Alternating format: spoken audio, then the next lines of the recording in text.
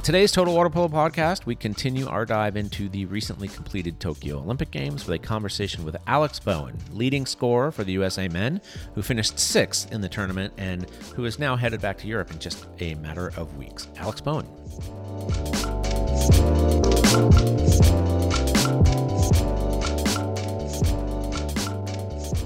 A 4-year All-American at Stanford, where he scored over 200 goals, 2015 Catino Award finalist, and now 2-time Olympian, Alex Bowen has established himself as one of, or maybe the most threatening shooter in the United States. He finished 4th in scoring at the recently completed Tokyo Olympics with 18 goals.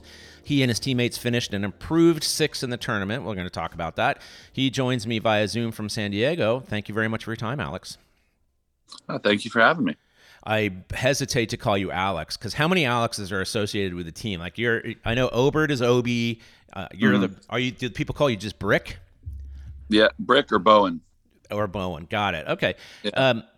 This was your second Olympics. I'm first of all assuming that the food was better than it was in Rio, but yes. Overall, maybe you could just describe your overall experience, given that now you're a veteran, you're one of the experienced players on the team, and that the games were obviously affected by COVID. So we're going to get into the competition, but I'm curious about your insights about what your experience was there, just overall, the entire experience.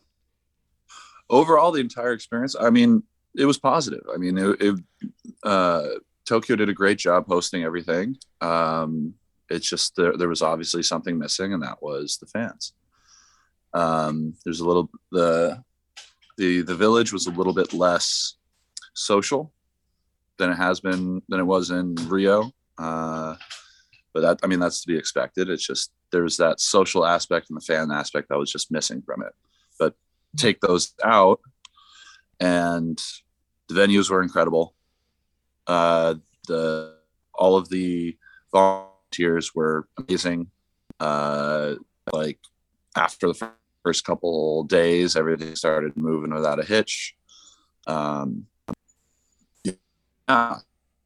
did a great job. It's just the missing the fans and the social aspect that was just a little bit different. Well, I didn't even really want to ask you about that because I thought that maybe you and others would tire of that question about the lack of fans. I've been asking this of people for well over a year now for obvious reasons. But you mentioned it without me asking. So it clearly had some effect on you, at least, that you just sort of wish there were fans there. Oh, yeah. No, I mean, the Olympics is an experience, first and foremost. And being able to share that with fans is one of the big parts about the Olympics. So it's like it was very unfortunate that there wasn't anybody there, but show must go on. You got to keep going. Right. All right. And I just have one question. I am aware of past Olympics in which athletes have taken like an entire suitcase full of their own food because they can't deal. Without naming names, anybody did that on this trip, or you don't even want to? I mean, we had help from our nutritionist. We had a bunch of snacks going in because we went to Hawaii first and then Tokyo. But yeah, no, it's important to have your own like supply stash. just in case something goes weird. But like the dining hall was open for 24 hours a day. You could always get something out there, but it was like being able to. It was also kind of a process. You had to go in, check your bag, go upstairs, like wash hands, grab. Had to wear gloves for. Oh, you did. For everything, and then it was just like so. Getting through that process, it's like depends on how long the line for the bag drop off is, but I don't know. There's some you can't really hit that before going to practice. So you have your snack before practice, have your coffee before practice. Yeah. That's actually a bit, well, it's, besides being a drag, like you have to put on gloves and that really does change the experience. I mean, because again, you're accustomed to be able to just sort of drop in and get what you want, but it just made the process much longer. How interesting. Yeah. Okay. It wasn't bad by any means. It was just like a lot of this stuff is like, yep, understand, got to follow the rules. Like it's just Not bad, just annoying. In Rio, did you meet a bunch of sort of, stars, whether they're American or otherwise, of other sports, and that was not the case in Tokyo? Or because you did mention that the socialization was just not as great. Hmm. Well, no, I mean, we saw a lot of people. We ended up walking in opening ceremonies, which was really cool. So I got to meet a bunch of people. We were up to the front, so we saw Eddie Alvarez and the entire women's basketball team, and they were awesome. They were great people. They were really excited to be there. Energy was really high, and the teams that went, we were able to like talk. But I mean, obviously all had masks on, everything like that. We were COVID protocol safe, but we were able to talk and learn a bit from other people. So I met a bunch of the fencers. I met one of our representatives for the women's tennis. Yeah, there's some people I was trying to find that Like like who? I knew back at Stanford. Oh, Alex Masilius, who's who's the fencer, who ended up winning bronze in the team event. But he was under quarantine the whole time. So he had a close contact. So he was under strict quarantine for like 2 weeks. He was like he had to stay in a hotel and was able to leave for like 2 hours to train with his coach. And then he was back in the hotel. Wow. So luckily didn't have to go through that, but no Kevin Durant. no, we saw them opening ceremonies too. The Nice. men's team was right there with the women's team. He was just great dude. Took pictures with everybody, talked with everybody, joking around with everybody, like him, Draymond, like the whole basketball team was there. It was awesome experience just to like see all the crazy like famous people. Great. Let's move on to competition. So let's do a little refresher. Your first games against Japan, you beat them 15-13. Their coach was quoted after the game as saying that they had unveiled this brand new defense that really knocked you off balance. I mean, I think he meant it in terms of it's going to knock everyone off balance, but you were obviously their first subject. And it looked like it did look like it took time to adjust to that just bizarre sort of Olay style brand of defense where they're essentially just giving up inside water purposely. How much about, well, did it change as much as their coach was suggesting? Because it's been similar to that in the past. And did you know about it, or did it still take time to adjust, even though you knew about it?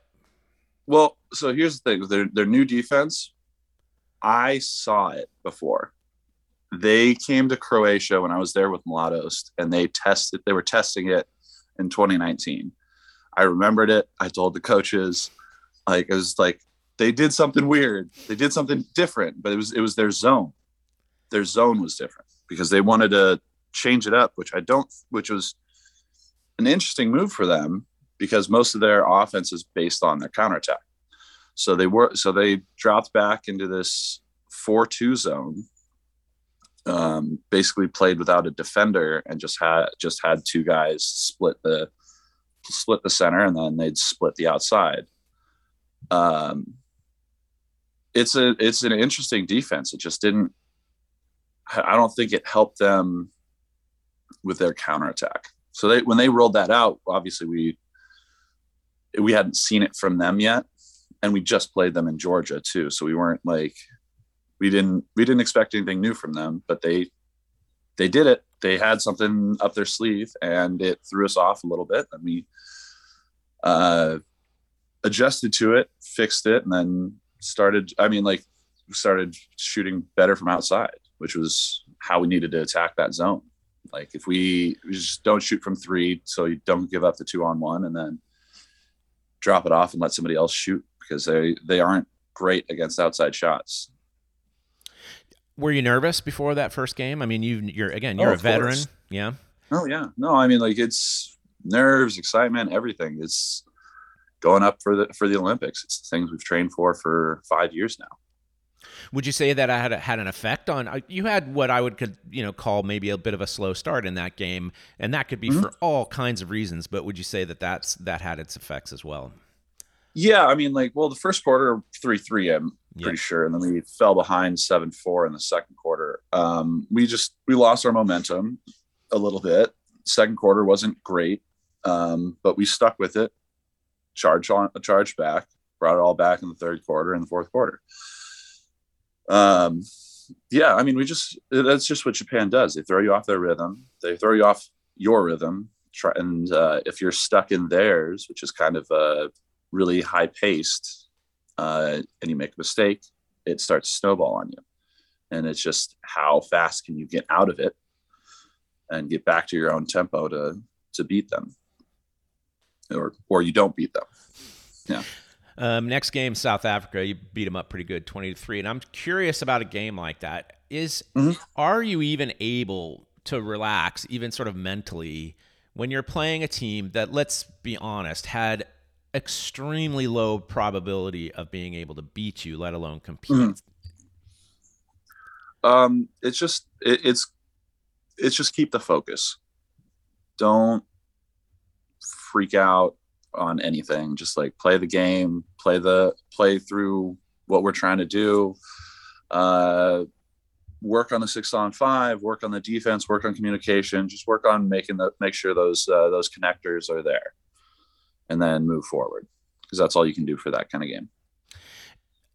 In the course of a game like that, which you had beaten Japan, you knew that if you beat South Africa that you would be moving on. Is that even a thought that crosses your mind in the course of the game, or is it something you sort of wait until the end of the game and go, oh, okay, there we go? I think we started thinking about that right after the Japan game. You're okay. So, but it's when we got there, it wasn't that at all. It was just like, let's take care of business here, and then let's get after Italy the next game. Which you did. So you lost by 1. It was a close game. Yeah. You lost by 1 in the prelims, but then in the classification round, you beat them by 1. So what was the difference between those two games? We limited our mistakes. I mean, the score kind of got away from us there. I think the final score was 13-12 or 12-11 for the first game. So that we were up and unfortunately let them back into the game, and we couldn't shut down their shooters. And then in the second game we played against them, we shut down their shooters better. We shut down the guys who were making the most shots, taking the most shots. And, ended up with a win. It was great. It was a great effort on our part at the end, and I'm very proud of the guys for it. 12-11 in that first game. You're right about that. You just mentioned what like a matter of pride it was to win that second game. Is that matched by your level of disappointment in the first one, because you did beat Italy and Georgia earlier in the summer? Yeah. I mean, a little bit of disappointment. We had the game, we just couldn't finish it, and we were up. We had it in our grasp, and we couldn't finish it. And that was a problem. We were trying to get over that as fast as possible, and couldn't, unfortunately. So, yeah. I want to sort of go off on a tangent a little bit. There are similarities between the impressions of American water polo and American soccer amongst those who play, football. So those who, sure. And one of the words that gets used when American soccer players go to Europe is that they're naive. And what I think is meant by that, and you can tell me, is there's a sort of inherent sort of optimism, can-do kind of attitude amongst Americans, and the Europeans want to play with your mind, essentially, during games. Now, I would argue the Italian game in Georgia was a masterclass in playing what we used to call baby games, but they failed. Like, you overcame it. But you go to the Olympics, and all of you now have European experience, so it's a little bit different. But do you think, I mean, it seems like that's really part of their game plan, is to try to get in your head.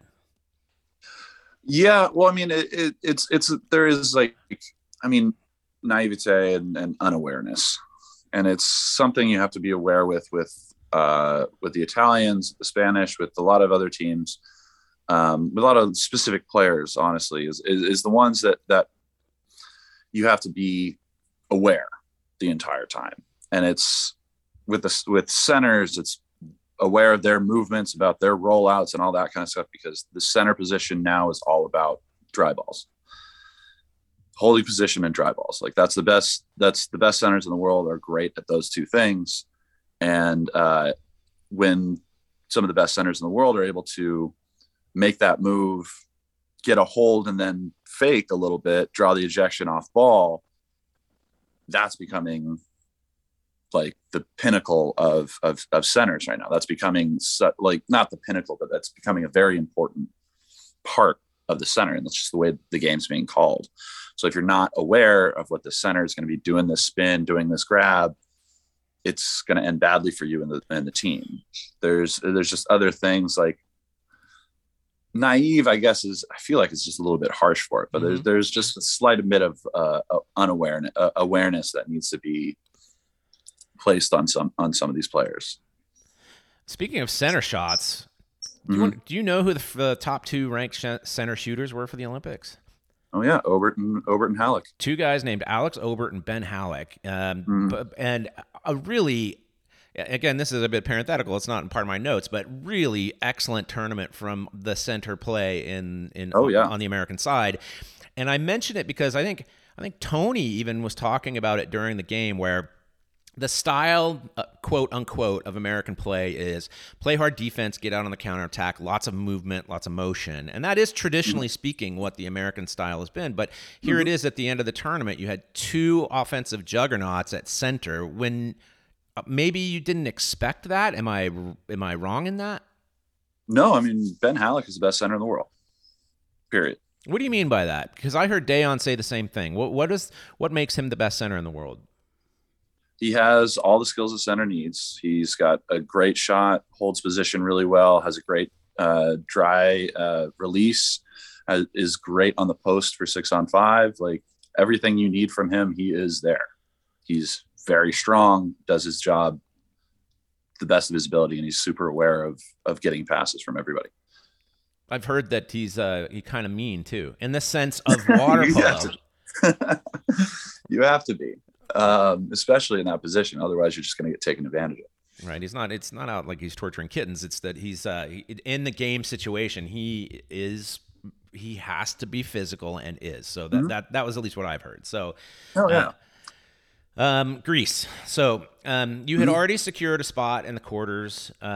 Greece was aiming at a top spot in the table. And so there was some speculation that you didn't play to your best abilities because you didn't need to. Do you have a response to that?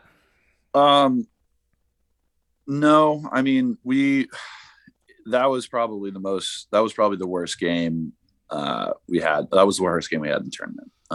We just couldn't get started. Couldn't find that extra something to push us through. And it just, and we fell apart. It was really bad. We're not very happy about that game still, and we don't think it represented us in the best light, or it didn't represent us how we want to be represented. So we were not happy with that game. You, Max, Hannes Dobé, all have specific experience playing in Greece, so you tend to know all of those Greek players, I would say. Oh yeah. Were you surprised at how well they played? Because if you read the press, not American press necessarily, but European press, there was a bit of a surprise in how well they played. Were you surprised overall? Yeah, no, I mean, they played to the best of their ability. They played to the best of their talent, the best of their potential. Which, I mean, that's what it's all about, like getting to the most of your potential. And they did. They had their young guys stepped up, their old guys led the way. Like it was a really great tournament for them. They peaked at the right time as well. So they made it through the quarters, made it through the semis, and they just peaked at the right time, played the best water polo I've seen them play. So, I mean, congratulations to them.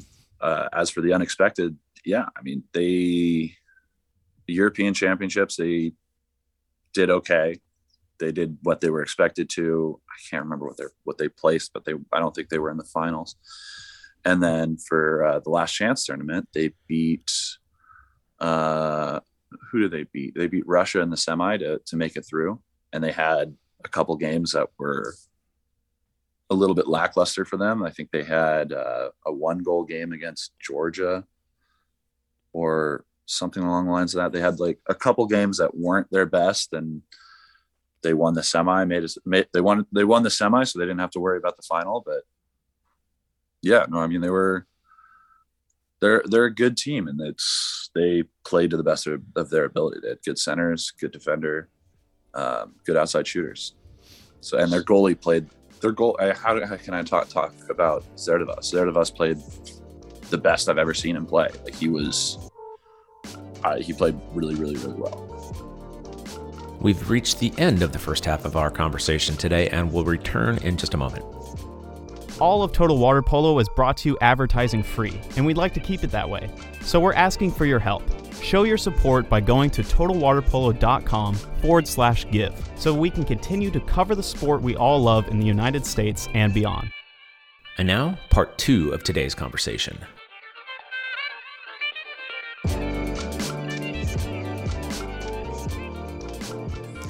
You've made it abundantly clear that you and your teammates were all displeased with the result and the way that you played in the entire game. What happens after a game like that, or what happened after that game? Is it easy to recover, to sort of wipe it from your mind and get ready for the next one, or is it something that you guys have to talk about as a team? We definitely talked about it as a team. We brought everybody together, tried to reconnect, do everything we could possibly do outside of the water and inside the water to get us refocused for that next quarterfinal game. We had multiple meetings like with ourselves to like get ourselves ready, get ourselves like hyped up for the game and everything. Like it was a pretty big, pretty hard reset for the team. Hard reset meaning it might have been a bit challenging. Like the conversations may have been a little bit challenging amongst one another. Oh yeah. Okay, this lost to Spain in the quarters. I thought that it's weird. They, in a strange way, underperformed because they looked gold medal ready. Like it looked like a Greece-Spain kind of final. They were really good. What was it about that game that you may have expected or not? Because it seemed to me, it's not that they came out of the blue, but it just did not really register with me that they were poised to even final. Yeah, well, I mean, Spain's been having the last 5 years. Spain's been very good, and they've always been just one game away. So World Championships, they beat Croatia, or World Championships in Gwangju. They beat Croatia in the semi, Croatia was the heavy favorite for that World Championships. Beat Croatia in semi, lose to Italy in the final. I think Europeans, they also did they beat Croatia? Yeah, also beat Croatia. They go to the final against Hungary and lose to Hungary. And then like they've been in it for a lot, for every tournament. They've been in the mix. They've been up towards the top. They had great leadership of Perrone, and they had great younger players that were very instrumental in their rise. I mean, Granados he's been crushing the Champions Leagues. He was the leading goal scorer for Champions League, I think, the last time, and in the shortened 2020 version too. I mean, he goes off and he gets goals. He's a bucket. They've got Roger Tahul, who's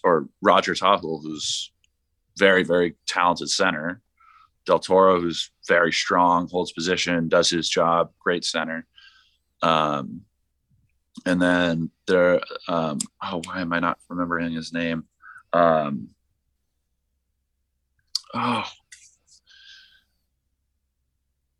Their other scorer, who he moves all over the place, plays defender, plays right side, plays left side. Why am I not remembering his name? I'm usually better at names than this. But you know who I'm talking about? Number 2, Munares. There it is. There you go. Got it back to it. Anyway, Munares, he's great player as well. And then their lefty. I'm going to do it again now, but their lefty is also really talented. So their team is put together pretty well. And with the experience of Lopez in the goal, like they had a pretty solid, pretty built up team. Now that semifinal they played against Serbia, might have been the best game I've ever seen. And we were in the crowd for that, and it was incredible. Wow. It was a huge comeback. Yeah, huge. Amazing water polo being played. And then I don't know what happened to them against Hungary. It seems like they have a block against Hungary. I don't know what it is, but I think Hungary has a better record against them, but Spain has a better record against Serbia, and Serbia has a better record against Hungary. Like, it's this weird triangle, but Serbia got out of it. Right. They sure did. You've just mentioned all of these European players, and you've become much more, intimate with them in the sense that you play against them much more often. Oh, yeah. This is, I believe, the most number of American players who've gone overseas to Europe to play professionally, maybe ever. Yep. What can you tell us about that as far as the way that it has affected your team? Like, what maybe have you learned collectively by doing so, by going to Europe, that you may not have otherwise? Well, it's all about just experience, getting the games in, playing at a professional level and getting the best games you can possibly get. So, because when COVID hit for us, like, we didn't have a place to go. The women were able to use the base and stay for full-time training. We were talking about staying for full-time training, and then we just didn't have a pool to go to. So it switched to everybody, let's go abroad. Let's see what happens. And the Greek league was open to a lot of us. So we all went out. I think everybody had pretty good experiences too. Okay. But is it just getting game experience? There's clearly that's super important, and you're at an extremely elevated level, but what about coaching or the dynamics of teams that are just different in Europe? Like, what may have those had? How would those maybe have had an effect on your play over the last couple of years as a team? Well, that's a good question. It's important to get different perspectives, to learn a little bit about the game just in general. And I think different coaching helps you with that. Getting the experience playing against other people, having different looks of what different coaches want. Like, different coaches want specific things to happen for specific defenses. So seeing that, maybe able to apply that into your own game and that kind of stuff is important. Seeing how different looks affect different things. So that, for me, that's the way I've kind of taken it. I've had a wide array of coaching. I've had some good coaching. I've had some not so good coaching abroad, but there's always been, I try and always take something positive from every coach. I try to take something positive and be able to adapt it to my game. And I think I've done that with every coach that I've had. Yeah. So it's experiences, very specific instances that you learn about when you play. Well, given all the talk that we've had about Europe, one of my favorite questions is this, and this has probably been going on since before you were born, which is, what is the American style, and should we be trying to mimic more the successful teams from, in this era, from Europe, or should we stick with what it is that we have been accustomed to in the U.S., which is, to simplify enormously, is again, pretty hard defense, trying to get out on the break, lots of movement. That's a very simplified way. It's the Dayon versus Dante kind of conversation. Do you have an opinion on this? Is there an American style, and if so, what is it? There's definitely an American style. It's been kind of repeated by a lot of different coaches, and yeah, play hard defense, get out on the break, and then play with some movement. And it's important. And we did that while we were abroad. We just also had to great centers. So it's you have to be able to adapt to you have to be able to adapt to some of the talent on the team, like being able to use Ben, use Obert, and also use me, because like I have some movement, but I'm mostly taking outside shots.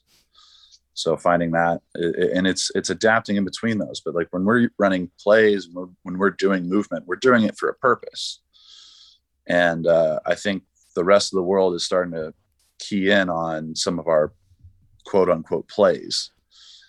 And they've proved effective for us, for our production and everything. So it helps us either draw an ejection or get the right look.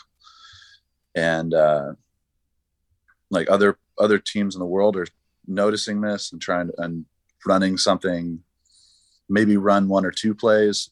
Like obviously it's a lot less than what we're running, but there are some looks specifically out like after goal that some teams are taking from us.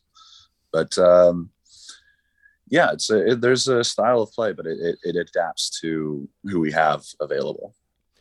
I think the U.S. is actually a bit underrated. I mean, because there's a bit of, I'm going to say this, you don't have to, but there's a great deal of European snobbery about water polo. But I think Americans don't necessarily understand how much influence the U.S. game has had on them. And you just mentioned some of it, that they're taking things that you've done. But, you know, back in the day, like they weren't running picks until, you know, Americans took that basketball technique and put that into play. Exactly. So yeah. I think over time, like that it'll come to play once again, that the Americans have more influence on the game than they might think. Anyway, small editorial there. I don't know. It's bringing something new. Like you always have to be able to bring something new. I mean, that's why people have been so high on Japan the last couple of years, is because their super high press and counterattack combination is it's a great combination. They feed each other pretty well, and it's fun to watch. Yeah, it's fun to watch. It's good. Now, when I was in Hungary, some teams started to adapt to it and started to play it a little bit more, and it's more situationally, like not playing it the entire game, but here and there, let's throw out a press. We're down 2. Let's super high press and try and take the momentum back. Yeah, and like even we had some instances where we had a defender that wasn't, maybe not a full defender, but we throw them in there and we go full press because they're a little smaller, a little bit slipperier, and gives the center a little bit of a problem, but throws the offense off a little bit. Let's now that I've critiqued Europe, of course, let's go back and talk about your experience. You played in Greece, Croatia, Hungary. Sounds like you're heading off to Partizan in Serbia for the coming season. All over the place, Alex. Jeez. So, but let's go back to your days at Stanford. At the time, did you just know that you wanted to play in Europe? And if so, I'm curious about the first time you stepped ground with your team in Hungary. What were the surprises that you experienced, or were you pretty well prepared for what it was going to be like to play on a European club team? So yeah, well, I knew I was going to go play abroad. My first season was actually only a half season in Romania. That was weird because I just didn't know anybody going in, and first, like I showed up the day before my birthday, and it's like my birthday's on a Sunday. We got practice Monday, and I'm just like, okay, happy birthday to me, just by myself in my apartment. And so it's just kind of a weird. I mean, like jumping on your first team is always kind of weird, but that experience was a little bit different. Going to Hungary after 2016, we just trained with Montenegro. So I played with Sasha, who was their center at the time, and like had his number, and I was texting him before I arrived. And he's a great friend of mine. Played 3 years with him at Miskolc, and now he's in France, I think. I don't know where. I think he's probably going to stay in France for this year. But yeah, great guy. Played with him. Played against a couple of the other guys, and I mean, had a good group of guys over there. But like after the first like couple games, when it was cool. Like Hungary didn't know who I was at first, so I got a lot of shots, and it was awesome. My first year there, I was the second leading goal scorer, and I think I was shooting maybe like 35%. But it was just like, it was great though. I was getting like, I had like 3 goals a game. I was taking 10 shots, but it was like fine. And then teams started to realize like, hey, maybe we don't let him shoot all the time. So my second year, I ended up winning the goal title, but my shooting percentage was like 50 or 60%. Like it like jumped up like significantly. The quality of shots had to change. I had to make that adjustment. But yeah, it was after the first couple games, like I got in my rhythm and it's like, okay, yeah, I belong here. I'm a good player. Like I belong here. Let's move on and do the best I can. How did you adjust your shot? What were the sort of technical differences that you discovered that you needed to make? Oh, it was positioning, mostly positioning and shot selection. I think because it turned into what it was at first. It was like, okay, let's one-on-one shooting or put the ball into center. And that was great. That was easy. And then after that, it's like, okay, now I got to adjust this, move this. I need to be in this position. Some subtle changes, but mostly it was positioning and shot selection. To the point of saying my right toe needs to be pointing this way, my shoulders need to be turned, my hips, so on and so forth? Maybe not toes. Not quite so technically. Hips, I mean, hip position is very important, especially when you're playing the right side. Being stacked, but also having a little bit of the left hip in front of the right hip, get the body turned. So when you're catching crossface, you're already in your best shooting position. And then working on my fakes from those positions as well, seeing if I catch something quick, what's the goalie doing? What is one fake going to do here versus one fake going to do here? Like figuring out what natural reactions are to different positions and different catches and different fakes. You're well known for the chop. What's the chop? Yeah, what is it for those who might not know? So 2019, I just came back from Hungary, and I was at a Padre game with my dad, and just talking about water polo and like how water polo celebrations are boring. It's all the same thing. It's a fist pump. It's a scream. Maybe it's a splash. Yep. Okay. Yeah. It's very basic. And we're watching the Padres. I'm a big Padre fan. Me and my dad both are. Love to go to games. Petco Park, best baseball stadium in the world. But yeah, so like at the time, 2019, Fernando Tatis comes in, and after every hit, the whole team does the chop. They're on base. They look at the dugout, hit the chop. And I'm like, yes. What if I did that after a game? And my dad's like, do it. That'd be awesome. So I started doing it at World Championships, and it stuck for me. Have people people ask me like, what is this? Like the Europeans, like, what is this? What are you doing? And I'm like, you don't need to know. It stuck with me. And now I'm known as, that's my thing now. And now the Padres stopped doing it. So like I lost the connection there, but now it's my thing. So it's just something for me, like reconnect with where I'm from, where and reconnect with my dad. Actually, I don't know the genesis of it with the Padres. The chop for them when they were doing it meant what? Was just, it was something from the Dominican Republic, and it was like the sugarcane chop. Like they would like come down, they would like bend the knees a little bit more and get a little bit lower on the chop, but can't really go low with that in the water. So yeah, so it was a sugarcane chop. It was something Dominican. See, the details are everything. These are things I didn't know, so I'm very glad I asked about that. Now, You said that the Europeans were clueless about what this was, but I think during one of your games, it might have been Greece, that somebody on their team did something akin to the chop, and I thought, oh boy, is he mocking Alex, or is it his own version, or did you? I don't know if you're aware of this. I didn't see it. No. All right, I didn't see it. I am not going back to look at all the game film. I'm just not going to do that. But I swear that there was something like that. That either I couldn't figure it out whether this other person was trying his own thing, and it looked very similar to the chop, or if he was, taking a little hack at you. So if I find it, I will send it to you. But I didn't know if you're aware of that. Yeah. What's next? I mean, obviously you're off to Partizan. What's next for you with the U.S. national team, and what's the word? If there's any word about coaching staff, I mean, you can share it. But I'm also just curious. It's only 3 years to Paris, so it must be something that's on your mind. Oh yeah, no, I'm fully locked and loaded for Paris. This next summer is going to be a little crazy, a little weird.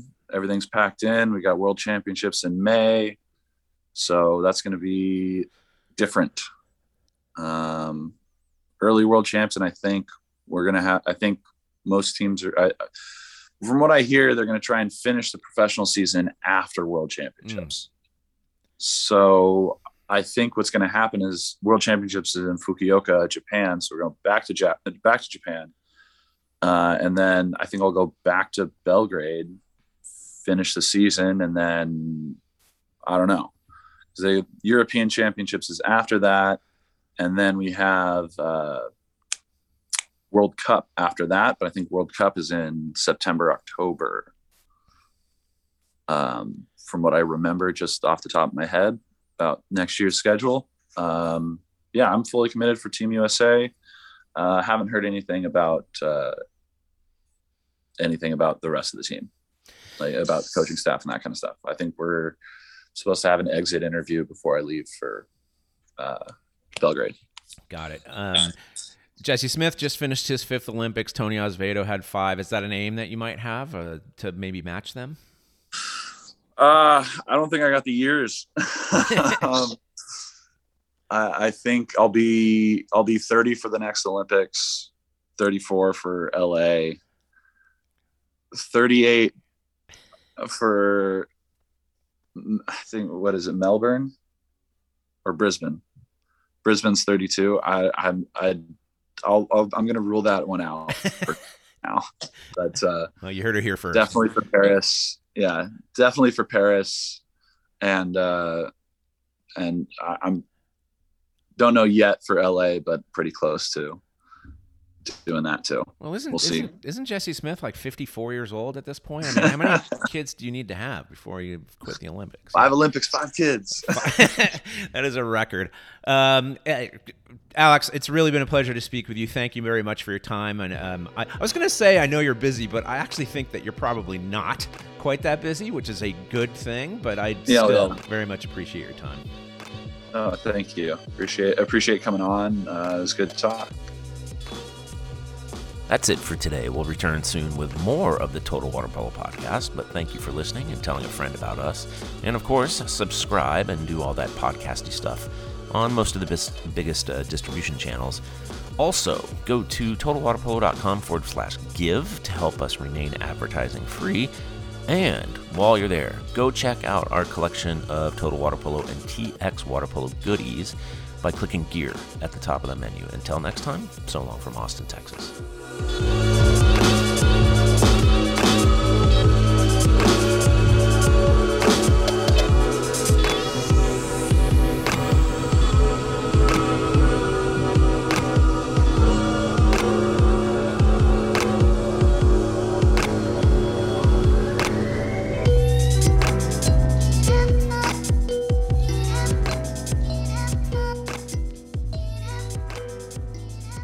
This has been a production of TWP Sports, LLC.